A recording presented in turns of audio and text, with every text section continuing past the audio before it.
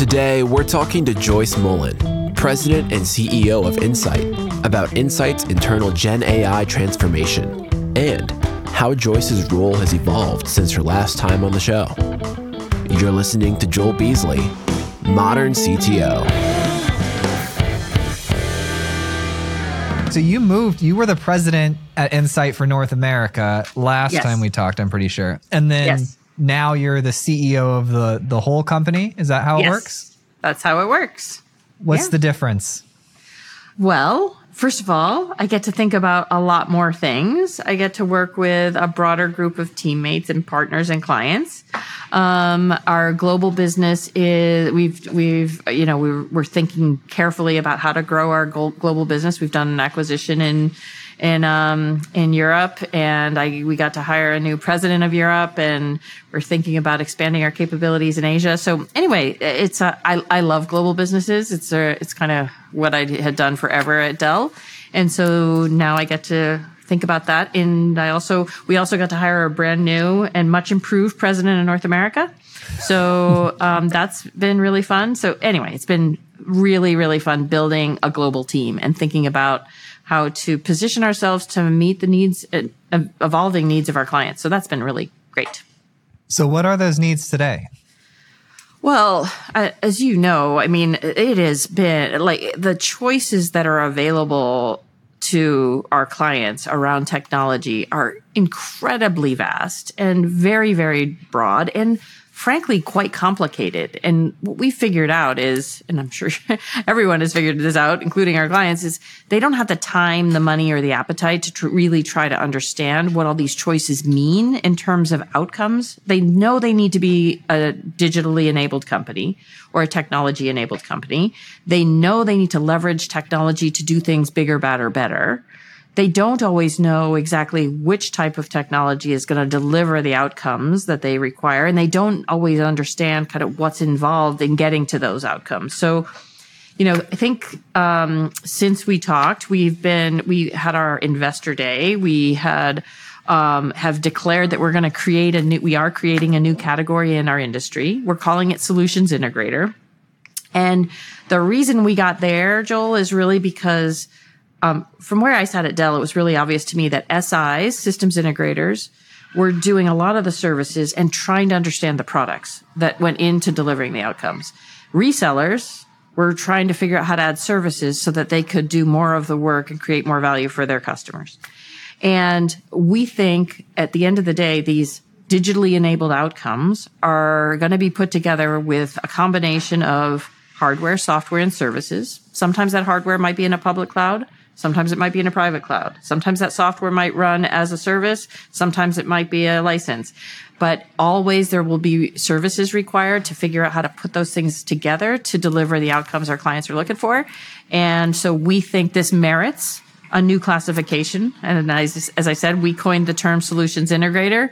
And so our goal is to be the very best solutions integrator in the industry. And we believe other sort of competitors and other participants in this space are following suit. And that means that you have to have much deeper technical expertise, and you got to maintain the really strong relationships you have with the best technology providers in the world, the OEMs, and understand where they're going with their roadmaps and understand how to put all that together to help our clients solve whatever problem they're trying to solve. That sounds like a lot. That's a lot. You guys doing a lot of it. Has Gartner or any of the big agencies picked up this phrase Solutions Integrator yet? Or are we still pushing that? Well, we've just been talking about it for a little over a year. We are hearing it repeated in our competitors' earnings calls, which we think is a good sign. But we haven't really started working with Gartner yet on this. And the reason we haven't is our thought here is we've got to demonstrate that we're doing this. We've got to put points on the board and make sure it's really clear that we are delivering the kind of value that we're talking about. We're trying to do it differently. So if you think about how systems integrators work, it's really all around time expended, and kind of that sales process is complicated, and those relationships and those contracts are long. We try to differentiate there in a couple of ways. One is we focus on delivering results fast and then earning through our expert execution the right to do more. Our goal here is to become the partner our clients can't live without. And we do that by creating value, earning the right to do more, creating more value, earning the right to do more.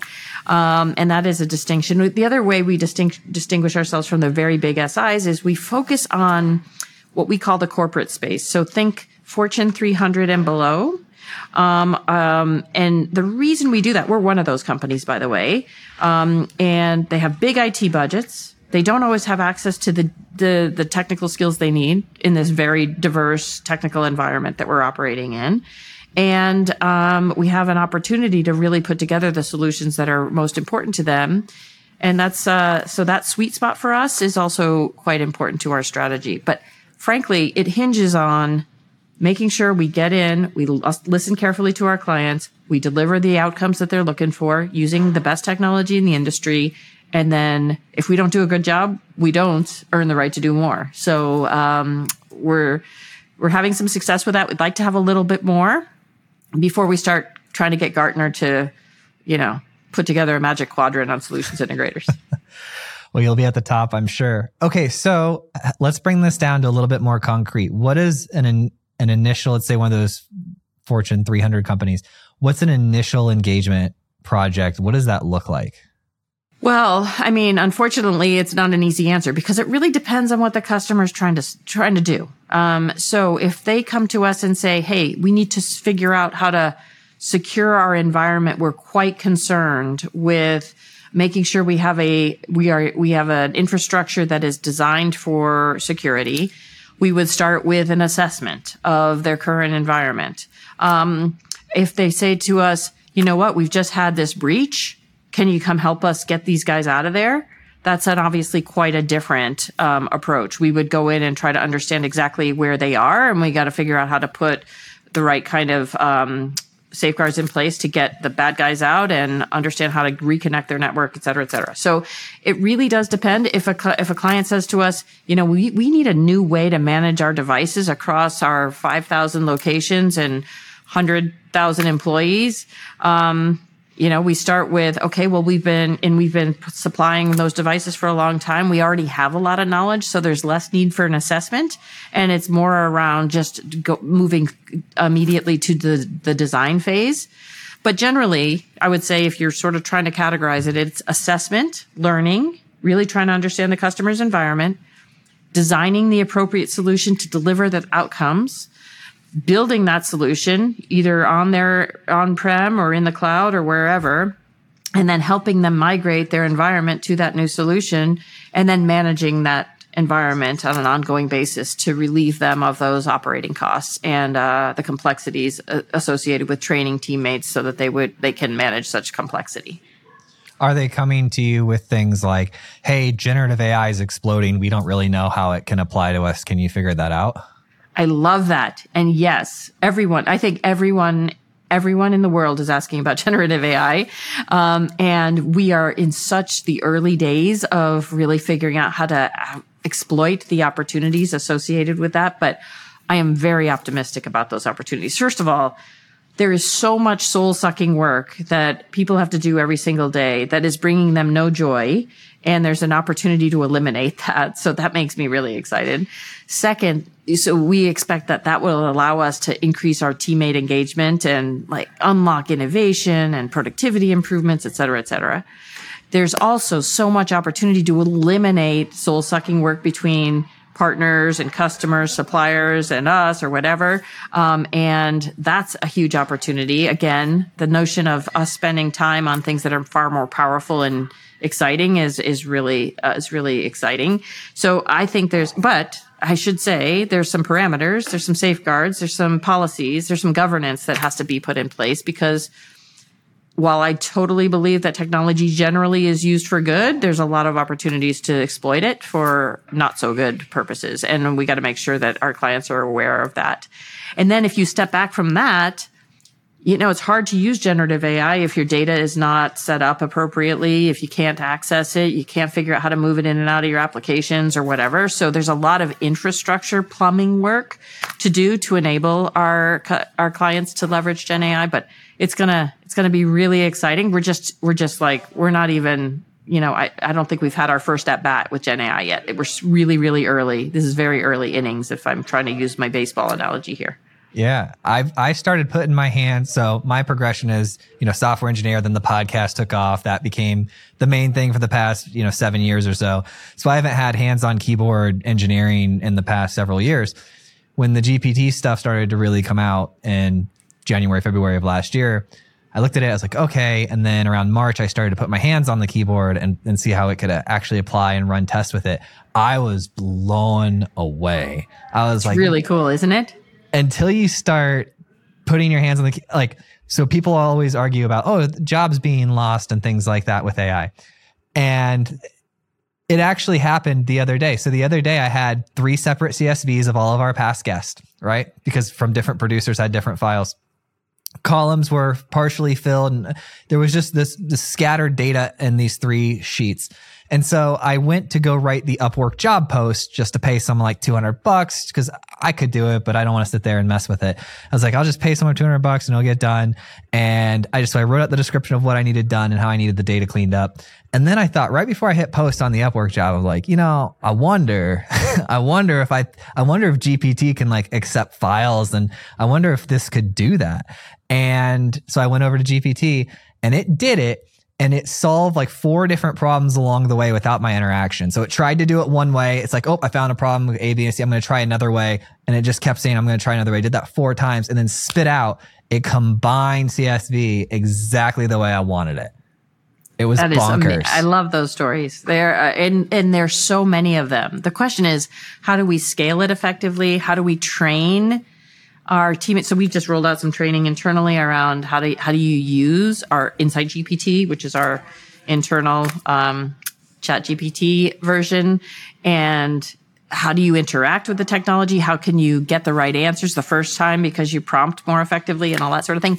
I think it's got a lot of opportunity, and the work that it's eliminating is not the most meaningful work, right? I mean, so we always tell all our teammates here and all of our clients, generative AI will not replace you, but it's a really good skill. And if you don't learn it, you could be replaced by someone who knows how to use it. So I think the opportunities are significant for all of us.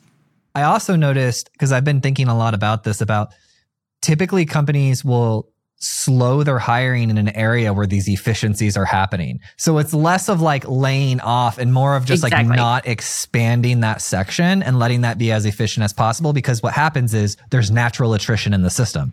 Yep, exactly. Yeah. And that kind of, we're doing that internally as well. I mean, it just puts a little pressure on the system and on the leadership of those groups to say, okay, this is a means to an end.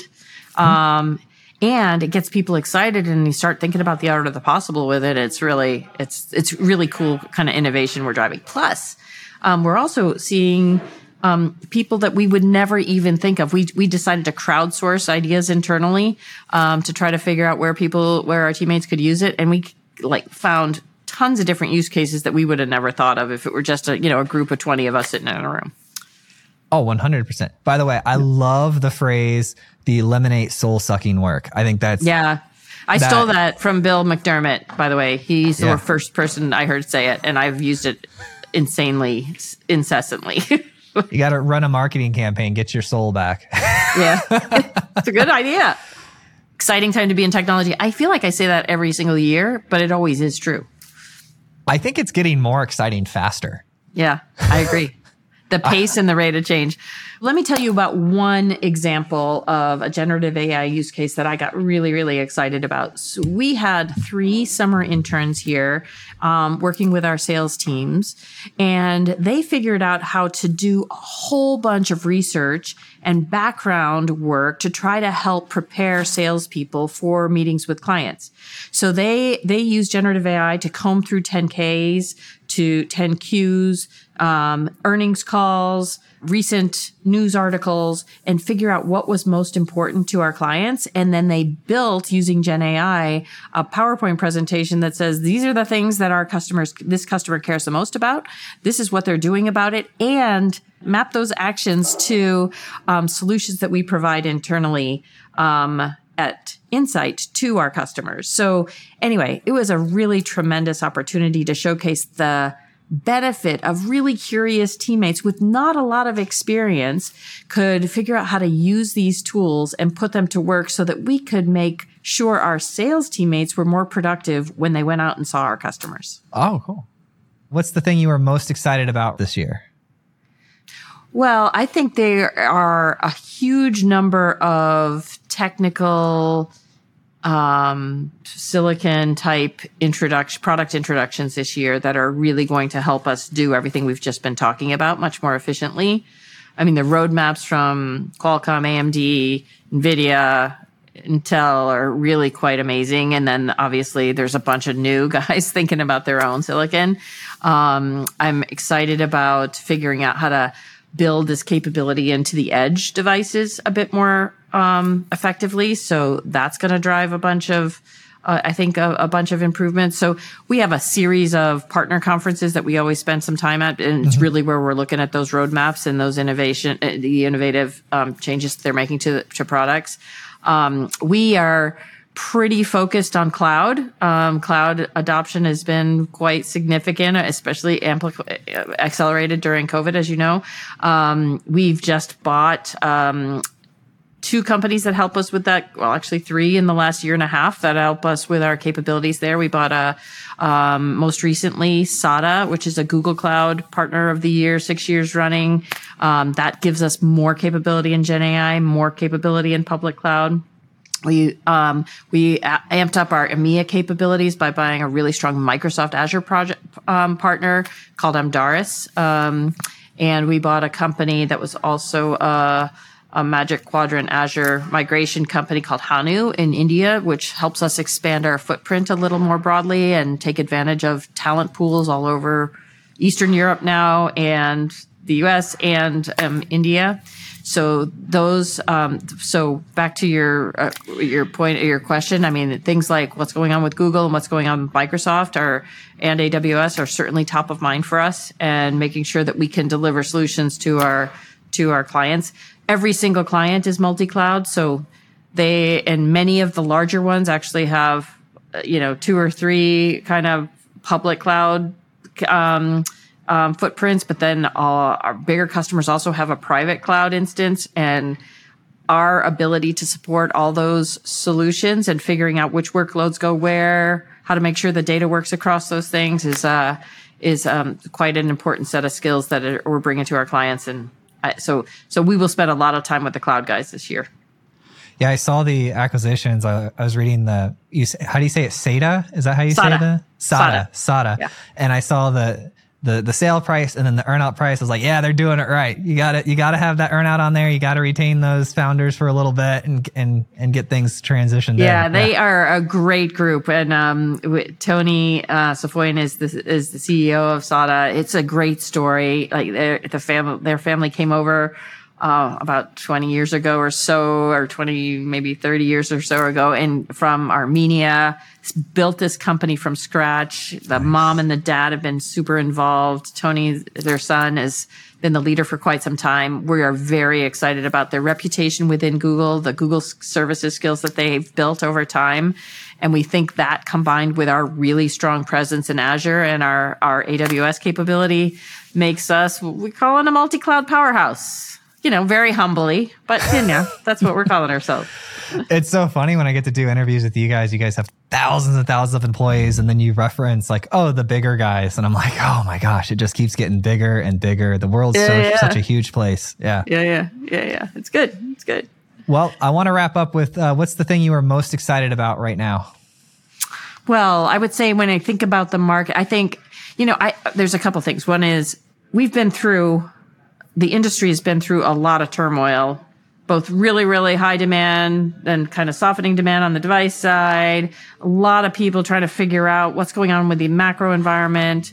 And while there still is really horrible and very concerning kind of geopolitical issues that we're all thinking about and worrying about, it feels like from an industry point of view, we are coming back to kind of a position where we're going to have some reasonable understanding of demand, and we will be able to be a bit more deliberate and thoughtful about delivering the right kind of solutions, because we're largely past the supply constraints, at least around components. I agree with you on energy, but and so I feel like this is an opportunity to leverage the introduction of generative AI capability and really drive true innovation in our customers' processes and their ability to deliver, great results for their own customers, et cetera. So I feel like we've had we felt very reactive around the whole sort of environment for quite some time, probably the last 2 or 3 years. And this is an opportunity for us to really think carefully about the value we can create together. And the tools, generative AI and all of the other improvements that we're going to see in hardware and software are going to help us do that. So, and that's fun. That's way more fun than trying to figure out how to find a router in a supply chain. Absolutely. Well, Joyce, we did it. We made a podcast. How do you feel?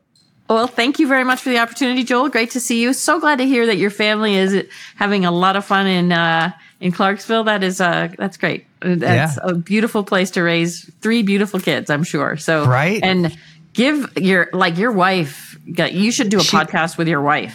I'd like to hear that. Yeah. She's making bread. She's got sourdough starters. She's raising our youngest child, has Down syndrome. So he's special needs. So she does training with him, and I mean, she just crushes it. And so, oh my gosh, that's so amazing. Yeah, that's amazing.